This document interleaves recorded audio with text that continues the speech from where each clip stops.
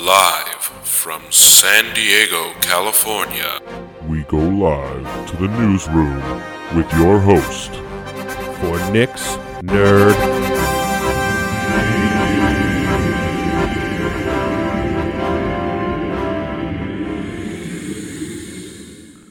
Let's get down to business to start this podcast.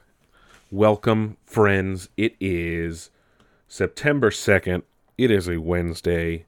We are recording not live because, that's not how we do things here. You'll be hearing this later, tomorrow, in a week. I don't know when. I don't really care as long as you listen, right? No, I'm kidding. Guys, thank you for coming in week after week after week to listen to me. I'm your constant in this nonsense of time that we live in.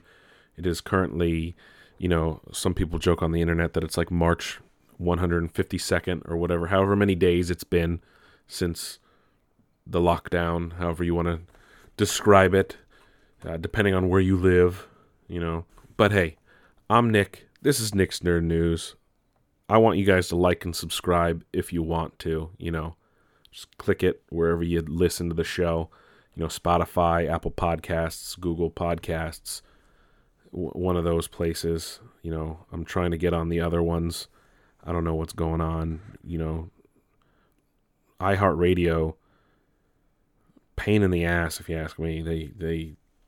I've submitted it like 800 times, and okay, that's an exaggeration. All right, but still, it's like, what the hell are you guys doing? I've done this multiple times. I've followed all of your requests, so I don't know what you guys are doing. But let's just, before we go too deep into the reads, let's just get into what you're all here to listen to. And that, of course, is what's going on in the video game world, huh? A lot of stuff to talk about today. Gamescom was last week, or this past weekend, and things like that, I should say. But, that's not the only thing we're going to talk about. Anyway, if you guys weren't already aware, Cyberpunk 2077 is coming out in November of this year, just a couple of days before Assassin's Creed, actually. But Cyberpunk 2077 will have both free and paid DLC in a similar structure that CD Projekt Red had done for The Witcher 3. So do not be surprised to have both paid and free DLC post-launch of Cyberpunk 2077. So that will be a fun, welcome addition to hear that, especially for one of the most anticipated games of the year, if not the console generation. You know what I mean? Anyway, so just, I know a lot of you guys are stoked for Cyberpunk, and I am too, and I cannot wait, and luckily it's not too far away. But, moving on, a lot of news just came out in regards to Destiny 2 and what happens when, what's it called? Dying Light, or whatever, what do they call it? The expansion. Beyond Light, that's what it is, releases this November. So Beyond Light launches on November 10th, and a lot of things are going to be going into the Destiny Vault, as they call it. So yeah, Beyond Light on November 10th, and Io, Titan, Mars, Mercury, and Leviathan are all going into the Vault.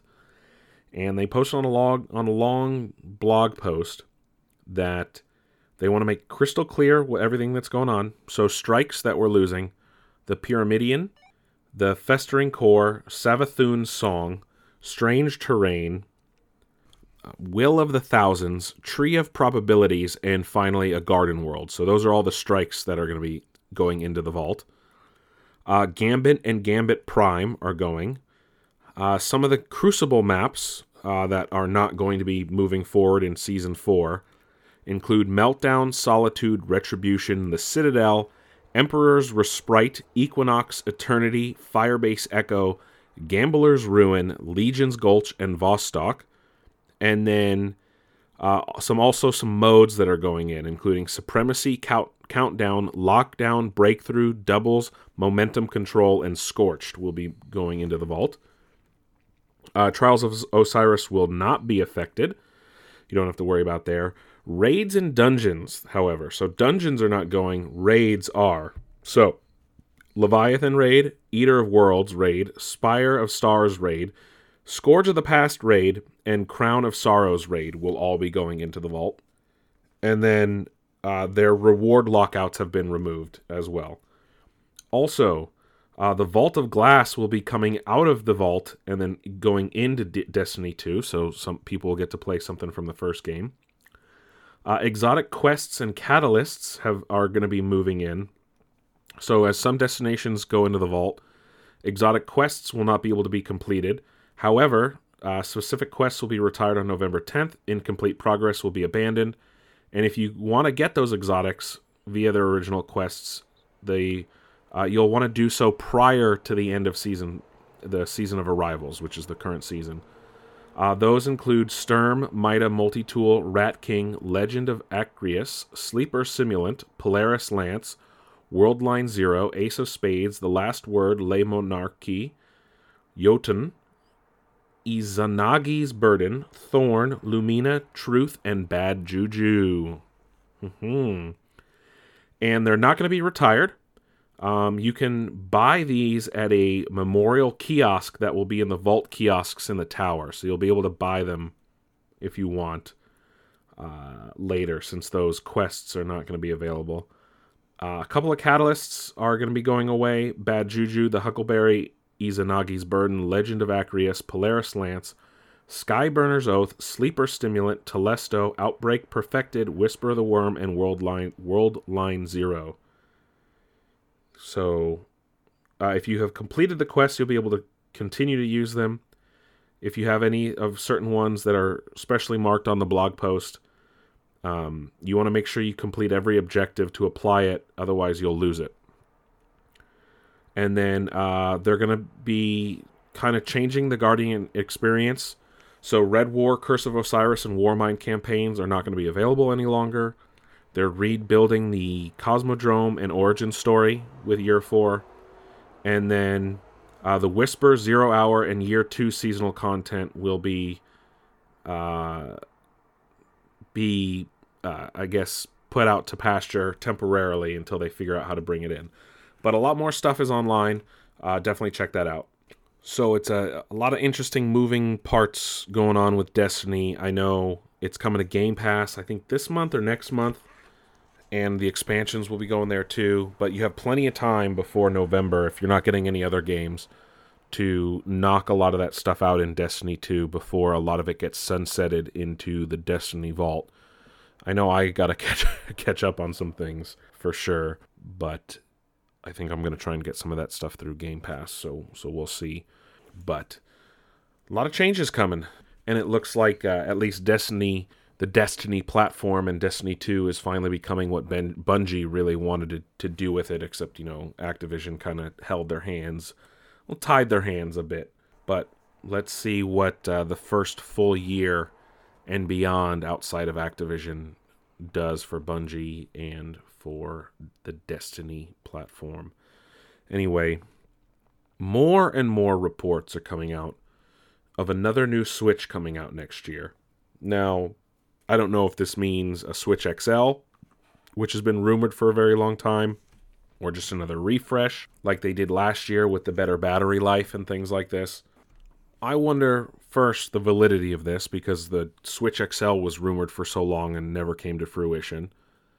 I don't know if they're going to go 4K, because that's not really Nintendo's thing. They've never been at the forefront of, the frame rate kind of thing and the output. Because, the Wii and the Wii U were always behind the consoles they were competing against. But if it's a bigger screen, I may consider upgrading next year. If it is a better battery life, it's not going to sway me. If they put out some kind of new dock that ups the whatever, I don't know, the resolution, who cares, But again, if it's an XL, I might be swayed, because then I might want to play it more, handheld than docked. But as it is, I don't play much Switch. I have a few games for it. But again, it all comes down to the exclusives again. And of course, Metroid 4 will probably come next year. Hopefully. I think it was supposed to come this year and got delayed, of course, because they pretty much revamped it. But who knows? And granted, that's a game you'd want to play on the big screen anyway. But we have to wait and see if these rumors turn out to be true, of course. Anyway, Jeff Keighley was being interviewed by IGN ahead of, Gamescom. And he did confirm that the Game Awards will still take place this year in 2020. However, they will be completely online, and he is claiming that it will be its biggest show yet. I don't know what that means, because it's online, so, you lose a lot of the musical performance aspect of it, and some of the other things, so I don't know how that's all going to go down. So let's see in December if it really turns out to be the biggest Game Awards yet, because I'm pretty sure he says that every year to overhype it and get people to watch. Granted, he's a hype man, and that's his job. So who knows? Who knows? But the other big thing that happened this week is we got the official reveal of Call of Duty Black Ops Cold War. Yes, that is the full title, Call of Duty Black Ops Cold War.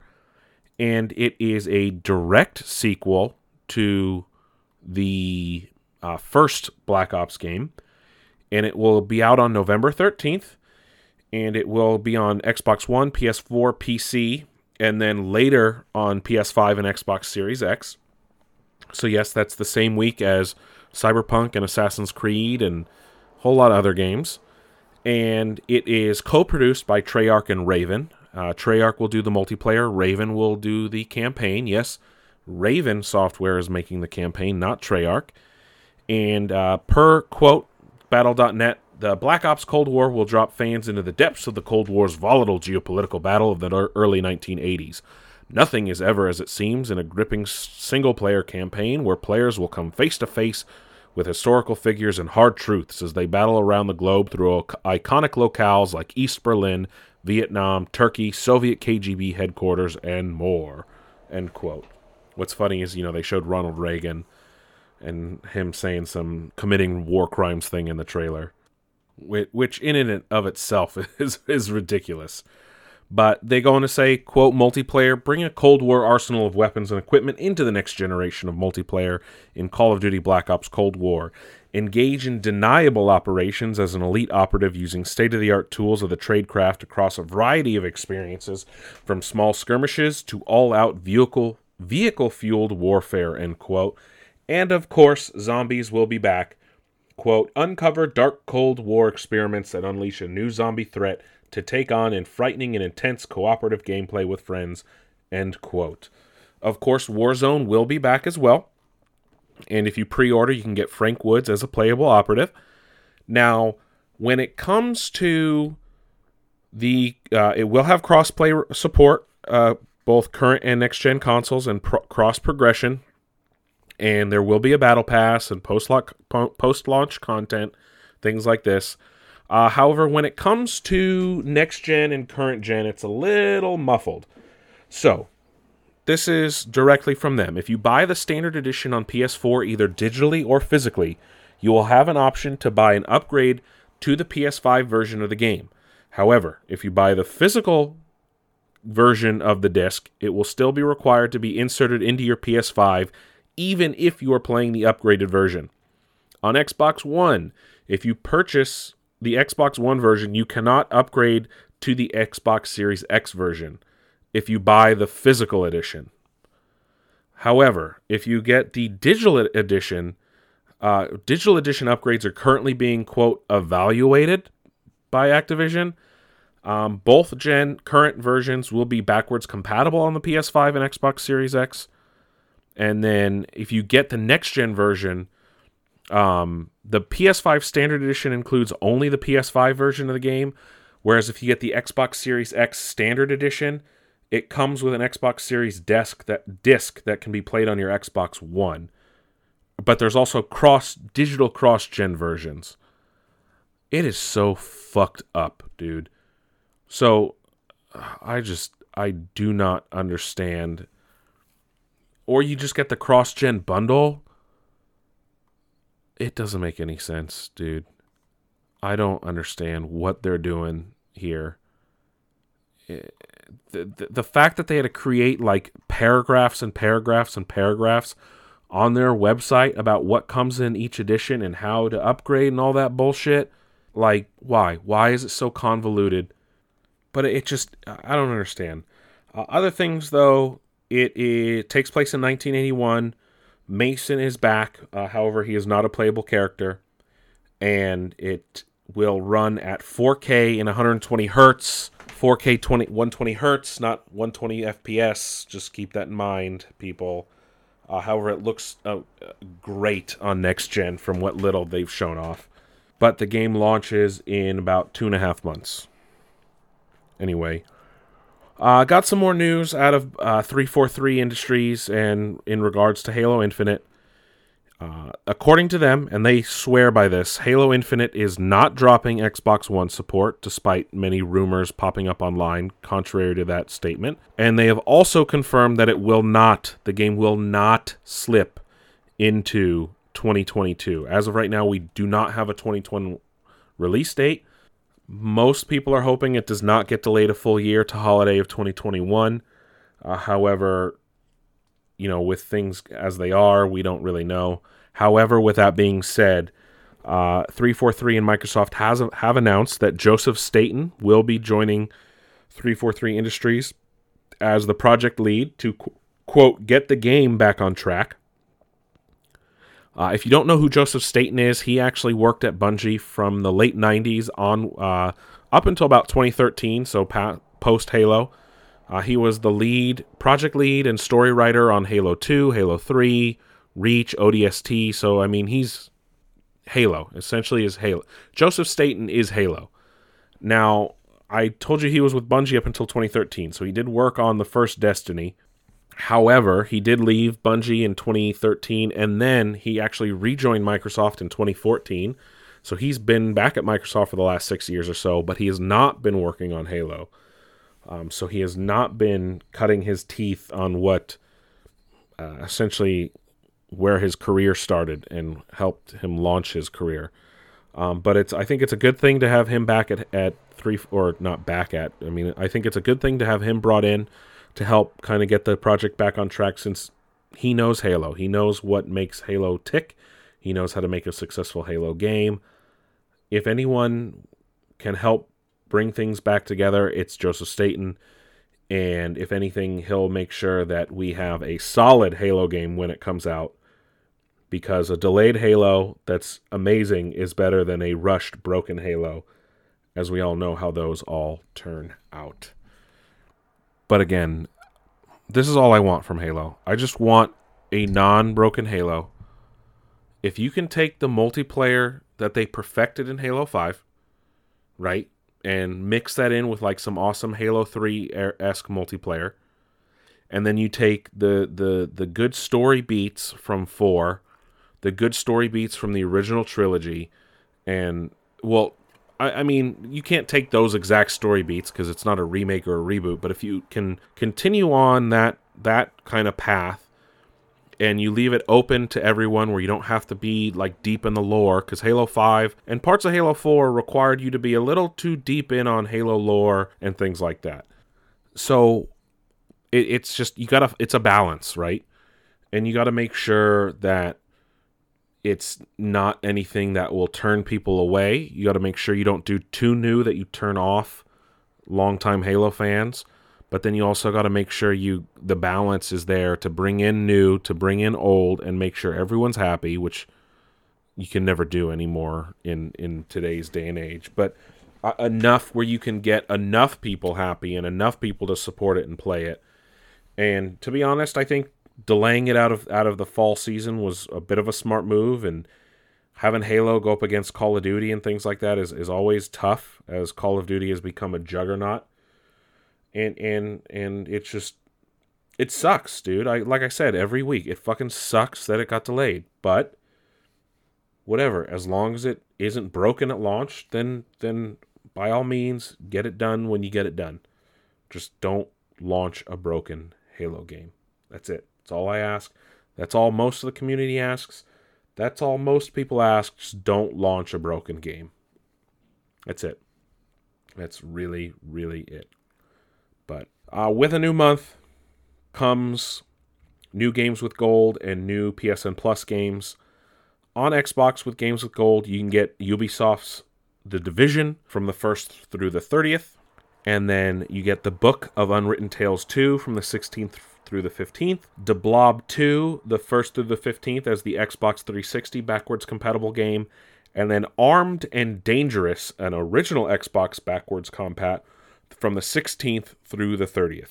So be on the lookout for those. And then, of course, over on PS Plus, you can get PUBG. Yes, PlayerUnknown's PlayerUnknown's Battlegrounds and Street Fighter V all month long if you are a PS Plus subscriber. Also, just a little note on that. Last month, Fall Guys was one of the PS Plus games. That became the most downloaded PS Plus game ever. Fall Guys, which, became a viral sensation last month as well. But I don't think that's available for free any longer, unfortunately. I know PlayStation's a little late every month with those, so who knows. Anyway, moving on. How about this? Joseph Gordon-Levitt, who most of you should know is a famous actor, and who was wildly ridiculed online several years ago when he was on Ubisoft's stage at E3 talking about Beyond Good and Evil 2, was giving an interview to First We Feast. This is Hot Ones. So First We Feast and Hot Ones, one of the greatest talk shows on the internet. What is his name? Anyway, Sean Evans, the host, that's his name. He interviews celebrities as they eat progressively hotter hot wings. Anyway, he was interviewing with Sean Evans on Hot Ones, and Joseph Gordon-Levitt said something was going on, and he said, the future of storytelling, quote, it's going to be video games, unquote. Quote, I don't think it's going to be filmmakers who figure out how to do that, but video games feel like kind of the most groundbreaking storytelling, unquote. And he also said, a whole different realm than anything we've seen before, unquote, and just talks about how he thinks it's all going to be different. If you guys want the full thing, check out the Hot Ones interview. And I would advise, if you've never seen Hot Ones before, to just literally watch all the Hot Ones if you have like a couple of free hours one day. Because, like I said, it's an amazing show.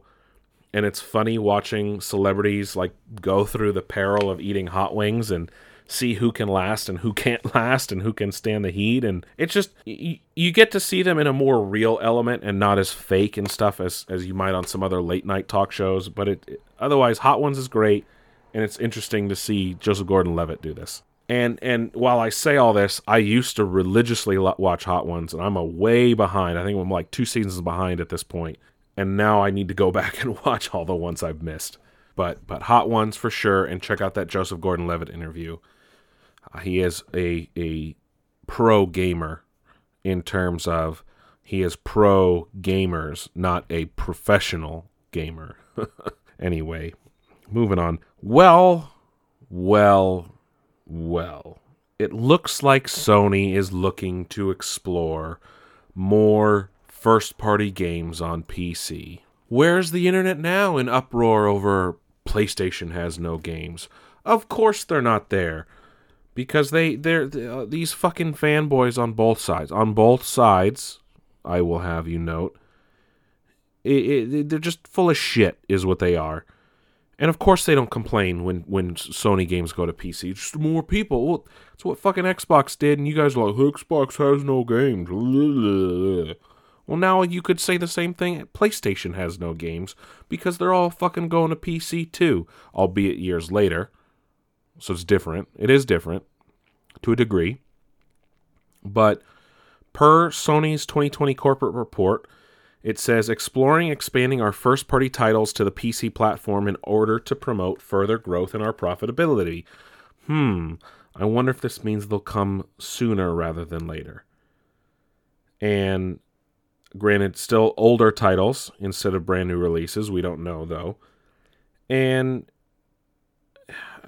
it's really stupid when the people who shit on one side don't do it when their side does it, because they're all fucking hypocrites. But anyway, fucking fanboys. Anyway, it's interesting to see them do a complete heel turn like this than what they did in the past.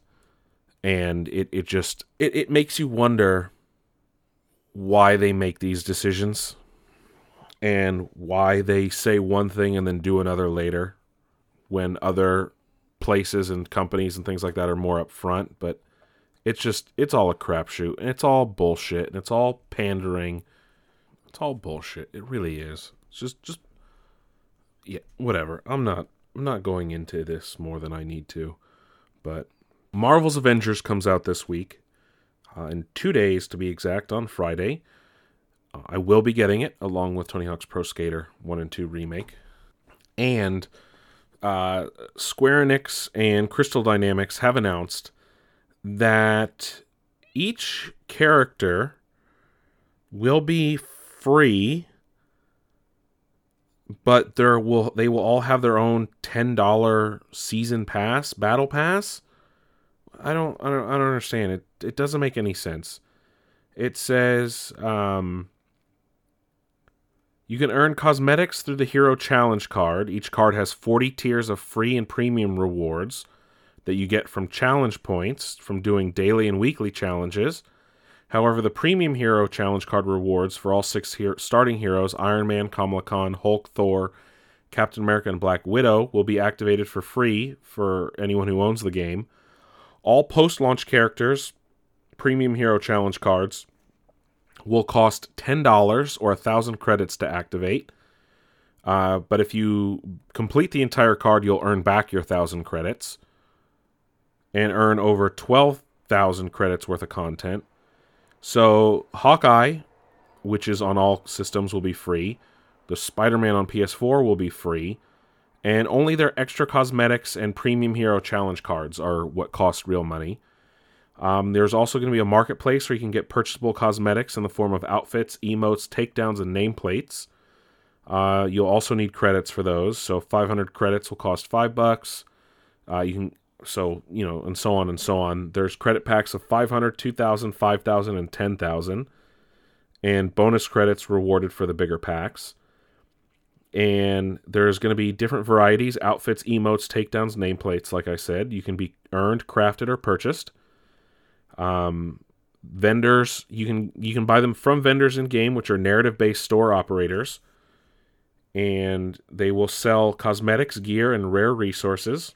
But there's a whole lot of stuff going in there. I don't know. It launches on Friday. We'll see how everything goes. Let's see how the reviews treat it and how it actually plays in real time. Because like I said, the last few times we've seen this game, it didn't look great. I avoided the betas at all costs to try and just go in blind when the game comes out on Friday from all previous stuff. But we will talk about it next week for sure. That moves on for most of our normal video game coverage. I did want to talk about Gamescom a bit. And it's just mostly game announcements and trailers and things like this. And I'm just talking about the stuff that I thought was really interesting and cool. But on the first night, opening night, was when most of the stuff got really announced with Jeff Keighley. Lego Star Wars, the Lego Star Wars, the Skywalker Saga has been delayed until next year. With that, though, it's also getting next-gen versions. We got our first look at the new Doom Eternal DLC, the Ancient Ones, which looks really fun, and it's a nice continuation of the story so far. We also got our first look at Dragon Age 4 after it was announced, a year and a half ago, I think, at the Game Awards. But we got our first look at details and returning characters and how the game will play out. So that's really nice. I know a lot of people love the Dragon Age games, and it'll be a nice chance for BioWare to try and redeem themselves after the last few hiccups they've had, for sure. I'm looking at you, Anthem. What? Sorry.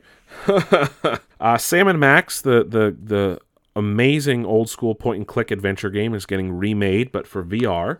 So be on the lookout for that if you guys were big fans of their games back in the 90s. So it's good to see them making a comeback. The new World of Warcraft expansion Shadowlands drops on October 27th. We got new gameplay from Star Wars Squadrons, which is shaping up to be a halfway decent game from the look of it. EA is just jerking their Star Wars license off on everything they own now that Star Wars is now being added to The Sims 4. Which, why?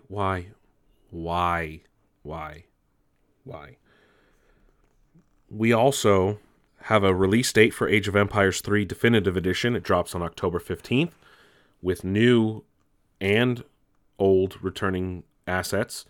So it's essentially what they did with the first two. They beefed it up, made it, modernized it, added new campaign and DLC and stuff, so that's nice too. And it will be in Game Pass on PC as well, October 15th. Medal of Honor is making a return after graciously or ungraciously, falling out of favor with gamers. Will be returning in VR later this year. And then we got our first real true look at Ratchet & Clank gameplay on PS5. While the game doesn't necessarily look next-gen, what is next-gen and what's needed for a lot of its capabilities are a lot of the gameplay mechanics, like the rift hopping, and just that whole dimension shifting in general, and I really applaud Insomniac, who's an amazing studio, that they were able to pull a lot of this off. And it's clear that graphics don't necessarily look next gen. You're not going to see a lot of whole graphical leaps right away, as is the case in the beginning. But it's the gameplay mechanics that are really going to benefit. And like I said, that's the rift hopping and like the whole dimension shifting and going from one dimension to another that is really going to benefit in this instance from next-gen hardware. But that was most of the good stuff on opening night. The rest of the weekend, not a whole lot of major stuff, because it seemed to be mostly just building off of what was announced opening night. However, we did get confirmation Ratchet & Clank isn't necessarily a launch title, but it will be in the launch window on PS5. Sea of Thieves is getting a new update, which adds dogs. I know a lot of people care about that kind of stuff. Ace Combat 7 is getting DLC. The old school city building sim Pharaoh will be getting a complete remake. So it's not just a remaster, but it's a complete ground up remake of the original. Got some Mafia news, and then we also got our first look at some new levels being added to Crash 4 that are going to be considered harder to do levels than the main game. But for Gamescom, it was surprisingly very tame. Nothing else new.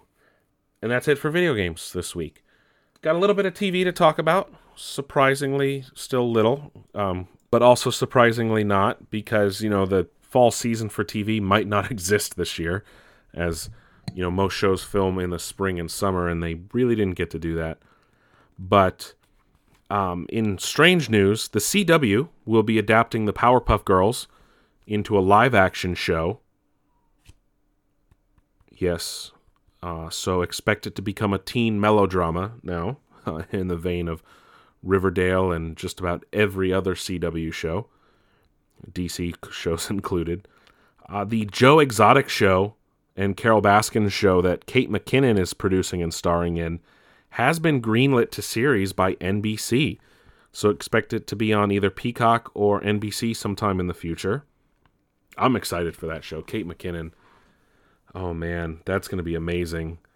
She's a star, man. And to have her involved with Joe Exotic and Carol Baskins, I am very, very, very excited. I wonder how they're going to do Saturday Night Live, though. I know they went kind of Zoom-ish in the spring. I wonder how they're going to do it. Anyway, Netflix has canceled Altered Carbon, so no season 3 there. Also announced by Netflix that their Resident Evil show will tell a whole new story unrelated to the video games or movies before it. So expect that to be not received well by fans. Anyway, speaking of shows getting canceled and things like that, I don't know if you guys know this, but a lot of shows are getting canceled over at Comedy Central. despite previously being renewed. So Drunk History, canned. Tosh.0, canned. Several of their other live-action shows, canned, as they are moving now to be a more digital or animation-focused channel, which, I mean, I don't know how you can stay and call yourself Comedy Central if you move more animated.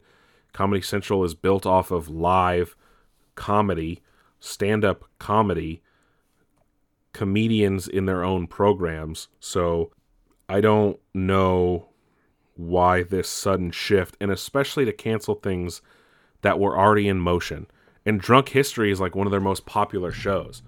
Tosh.0, one of the most popular shows. So, like, I refuse to believe that ridiculousness is beating Tosh.0, you know? Strange things are afoot over at Comedy Central for sure. Anyway, you guys big fans of the X-Files? I am. Well, it's getting a spin-off, and an animated spin-off at that, and it will premiere on Fox in the next year or so. It will be produced by the original show creator and showrunner, and it will have a new creative team, but it will be an animated spin-off, I think more comedic in take. But that'll be exciting to see. I'm actually kind of jazzed on that idea. As long as they get Mulder and Scully to come back in some way, that'd be fun. Nicolas Cage has also joined another television program. This time he's joining a new show coming from a book written by the guy who wrote Artemis Fowl. He wrote another book series or book that they're going to be adapting. And Nicolas Cage will be a Southern whiskey-loving dragon. And if that doesn't get you hyped and ready to go, then I don't know. But that'll be interesting to see if it ever actually comes out and how it plays out. But be nice to see. Also, CBS has announced, if you don't have CBS All Access right now, which I highly recommend if you're big Star Trek fans. It's also got a lot of MTV and Nickelodeon and other Viacom stuff. But CBS has announced that they will be airing the first season of Star Trek Discovery starting later this month on standard CBS as a way to try and obviously drive up their subscription numbers on CBS All Access. But like I said, if you're a big fan of Star Trek, you should have CBS All Access because Picard is on there. It's amazing. Lower Decks is on there. It's amazing. I know Star Trek Discovery really found its footing in Season 2, and Season 3 drops in October. So I would urge you, if you don't have CBS All Access already, I would urge you to check out Discovery, see if you like it, which could, push you to get CBS All Access. It's fairly inexpensive compared to other streaming services, and it has a lot of content. And with that being said, we're going to flip over to the other Star series, and that's Star Wars. And rumors are now swirling that Temuera Morrison just didn't sign up for The Mandalorian, but to reprise his role as Commander Cody for the Obi-Wan show as well. Now, nothing's confirmed. Nothing is known yet because the show obviously hasn't started filming yet. But it's now being reported on many sites, not just one, that Commander Cody and his battalion will be involved in the Obi-Wan show in some capacity. I don't know if it's going to be them as stormtroopers, them in flashbacks, but allegedly Temuera Morrison has signed up to play multiple characters throughout the Disney Plus series, not just the pretty much confirmed Boba Fett and other possible clone things for the Mandalorian show, which hopefully we should be getting a trailer for soon. Star Wars Celebration was supposed to be this past week, and I would have been talking about that with you guys, but, unfortunately that did not happen this past weekend, which really fucking sucks. But it will be in another year, 2 years. I'm pretty sure they announced 2022. But hopefully we'll get a trailer soon, as that probably would have dropped this past weekend if Star Wars Celebration had been happening. Anyways, moving on to movies. Looks like The Nutty Professor is getting a remake from the company behind the Scream franchise. Hopefully that doesn't mean they're going to make it some kind of horror comedy or anything, but stick to its comedy roots. Be fun to see that, since the second one, Meet the Klumps, was such a letdown. Oh my god, that movie. God damn. But anyway, a couple of movies have been delayed as well, as we get closer and closer to movies supposed to be coming out in theaters, not really opening everywhere yet. The Kingsman, the prequel to the Kingsman series, has been delayed until February of next year, as well as Paramount has announced that they are delaying the release of Snake Eyes, their G.I. Joe spinoff, to next year as well. But that's some interesting. Also, some Disney news here. Disney has announced that they are retooling, industry speak for kind of revamping their Raya and the Last Dragon movie. They have decided to change up the story a bit, change up the directors and things like this, and they're actually, they've replaced the main star with Kelly Marie Tran. You know her as Rose Tico from the Star Wars films, but she will now be voicing the main character in the film as they seek to, maybe not be as, I don't know, maybe they're trying not to be, I don't know. I don't know what they're doing. I guess the plan is to be more socially or maybe more culturally sensitive. I don't know. That's what it looks like. They want to make sure it's not whitewashing. They want to make sure that they don't use someone who doesn't know what the fuck they're doing or talking about. And I applaud them, I guess you could say, in this. And they want to make sure that they don't do anything that might come off as insensitive or offensive or wrong. And of course, they don't want to be doing any kind of cultural appropriation or anything like that, as this is really their only second film to be more focused in Asia after Mulan and things like that. So they want to make sure that they do things right. But there's also rumors swirling, I should say, not they also, but rumors are floating around that they may be rebooting the Haunted Mansion franchise after the dismal film that they made several years back with Eddie Murphy. This time they've enlisted the help of the remake of the Ghostbusters to help write the story. So it'll be interesting to see if they go, how that turns out. But we don't know if it's true yet. So let's hold our horses on any kind of opinions or anything like that. I've only really been on the ride, and I don't think I've ever seen the Eddie Murphy one. I know I've seen bits and pieces, but I don't recall ever watching the whole film. But who knows? As you know, the New Mutants finally released this past week in just over 2,000 theaters, and it managed to rake in $8 million, folks. $8 million. And it's getting thrashed in reviews. And I made a joke to a friend. I'm like, maybe it never should have come out. It's currently sitting at 31% with critics and 53% with users. Whoa. On Rotten. That's not good. That is not good. But we are going to be talking a movie that did a lot better in just a little bit. But some sad news to report first.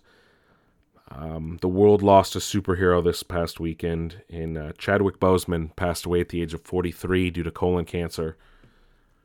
And this man made 6 films while having stage 3 colon cancer. 6 films, man.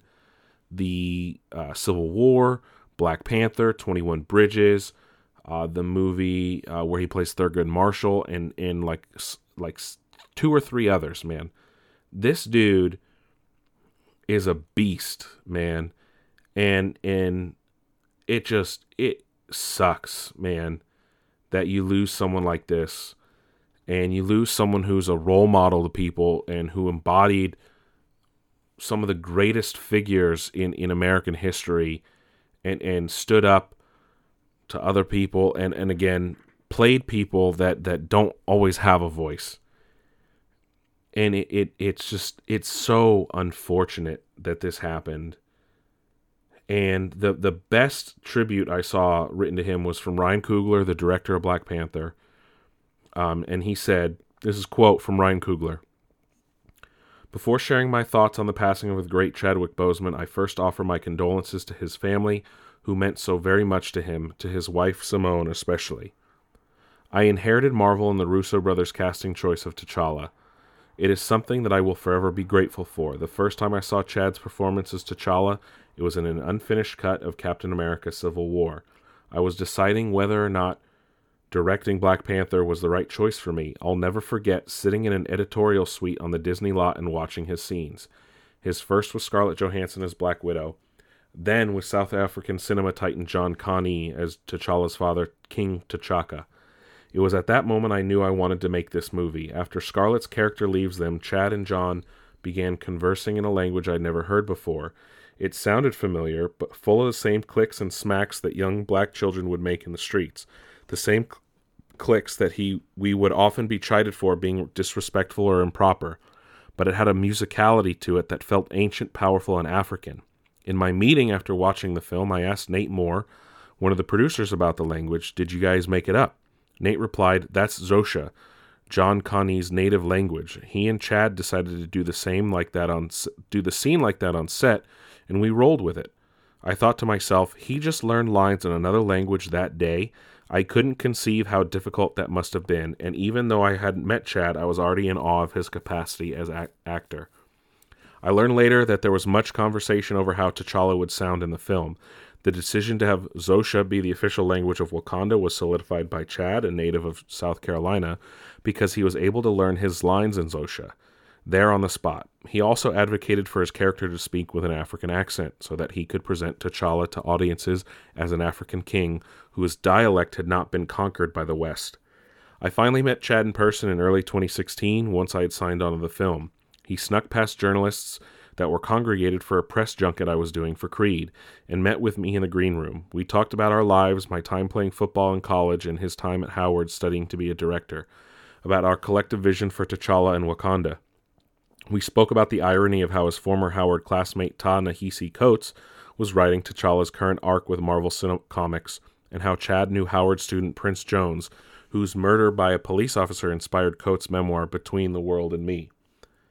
I noticed that Chad was an anomaly. He was calm, assured, constantly studying, but also kind, comforting, had the warmest laugh in the world, and eyes that seen much beyond his years, but could still sparkle like a child seeing something for the first time.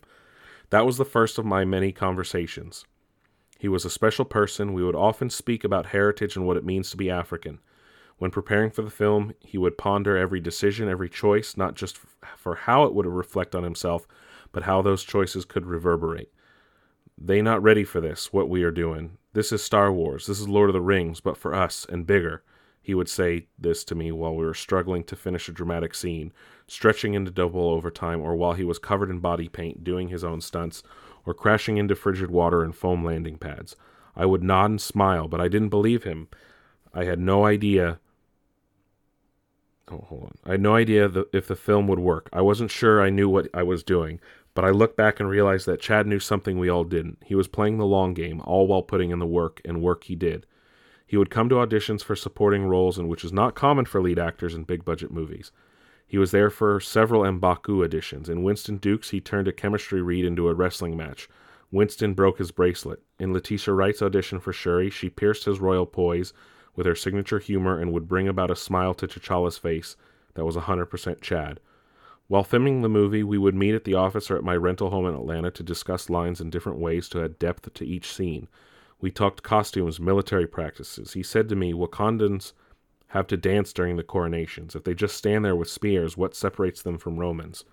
In early drafts of the script, Eric Killmonger's character would ask T'Challa to be buried in Wakanda. Chad challenged that and asked, what if Killmonger asked to be buried somewhere else? Chad deeply valued his privacy, and I wasn't privy to the details of his illness. After his family released their statement, I realized that he was living with his illness the entire time. I knew him.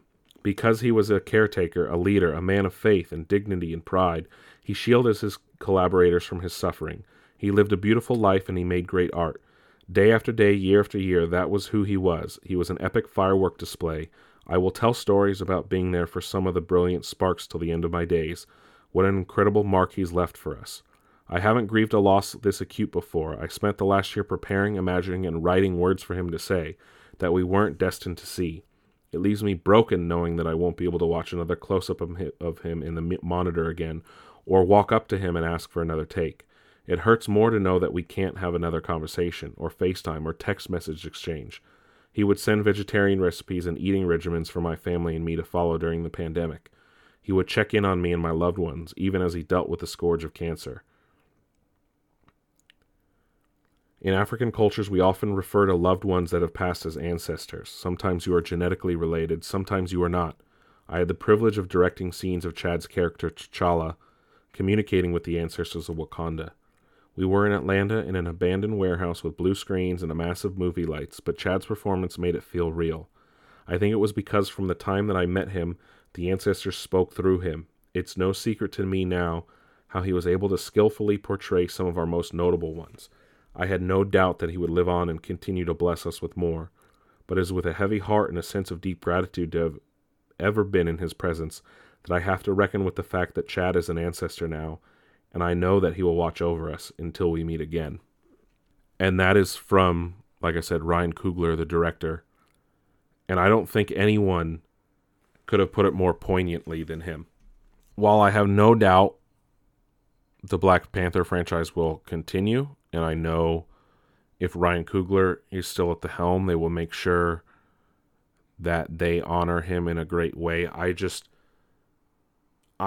feel bad because there's so many great stories that still could have been told with Chad front and center for those.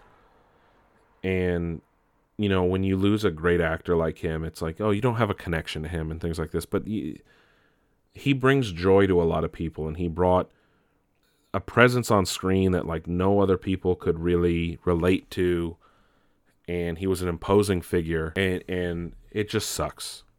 It just sucks when you lose someone like this. I thought Black Panther was a great movie. I saw it 3 times in theaters. It's rare nowadays for me to go see a movie that many times in the theater. And it just sucks. Just sucks overall. And it's not going to be the same without him. But yeah, I don't know. The last thing I want to talk about today is Bill and Ted Face the Music. And it sucks to talk about something fun and lighthearted after being somber but Bill and Ted Face the Music came out, the 3rd film in the Bill and Ted franchise. And it was a most excellent conclusion to the series. It takes place, obviously, much after the fact of Bill and Ted's Bogus Journey, which was the second one. While overall it worked very, very well, and the chemistry between Alex Winter and Keanu Reeves was on point still, almost 30 years later. And the story does seem just a tad bit rushed, just a tad. It is a short film, and of course they work around the constraints of time. But the new characters are a welcome addition. Like the 2 daughters of the 2 main characters are great, and they have a nice, fun story. And I wouldn't be surprised if the franchise continues around them, because they had a great camaraderie too. That was almost very like Bill and Ted in the original films. That was very, very, very well done in this one. They underutilized Death, if you ask me, because he was a major part of the second film, and in this one he's just kind of like a secondary character towards the last third of the film. The film does end somewhat abruptly, which threw me off guard, and that was one of the things I thought was kind of strange. It just kind of boom, and then kind of goes into a voiceover. The music is great, I will say that. A lot of good music in it. And it does come off almost like a B movie, but like a high budget B movie to a degree. But it's still a Hollywood production. And I don't want to say it in a way that makes it seem like the movie wasn't good, because it was great. It was great. And I love the first 2, and I totally love this film. And it's totally a welcome addition. Like I said, it is a most excellent conclusion. Most bodacious. And has elements of both the first and the second film, and then also something new. And it sucks because it was really way after the fact. But overall, it was a really great film. And if you really enjoyed the others, I totally would advise watching Face the Music. You can get it now on demand or in theaters if your theaters are open. And it's completely worth the wait. It was an awesome movie. I loved it. Laughed the whole way through. Bill and Ted Face the Music, available now. To me, it was an 8 out of 10 just because there were some things that weren't perfect. Overall, though, solid, fitting conclusion to the series. I hope they maybe make another one down the line, or if they continue with the daughters, I'm perfectly fine with that as well, because they had a great camaraderie and chemistry, and overall, 8 out of 10 for Bill and Ted Face the Music. But that's it, folks. Thank you guys for listening to Nick's Nerd News this week. As always, I'm your host, Nick. Check us out on your preferred podcast service. Like and subscribe. Check out nicksnerdnews.com, as I always say. You can listen to the show right in your browser, or if you prefer, you can find links to our Spotify, Google Podcast, and Apple Podcast pages. While you're there, check out our social tab so you can see all our social media feeds, where we post a lot of most bodacious, excellent memes. Anyways, or just follow us on Twitter, Facebook, or Instagram at Nick's Nerd News. Anyway, thanks guys for listening. Party on, dudes. I'll catch you on the flip side.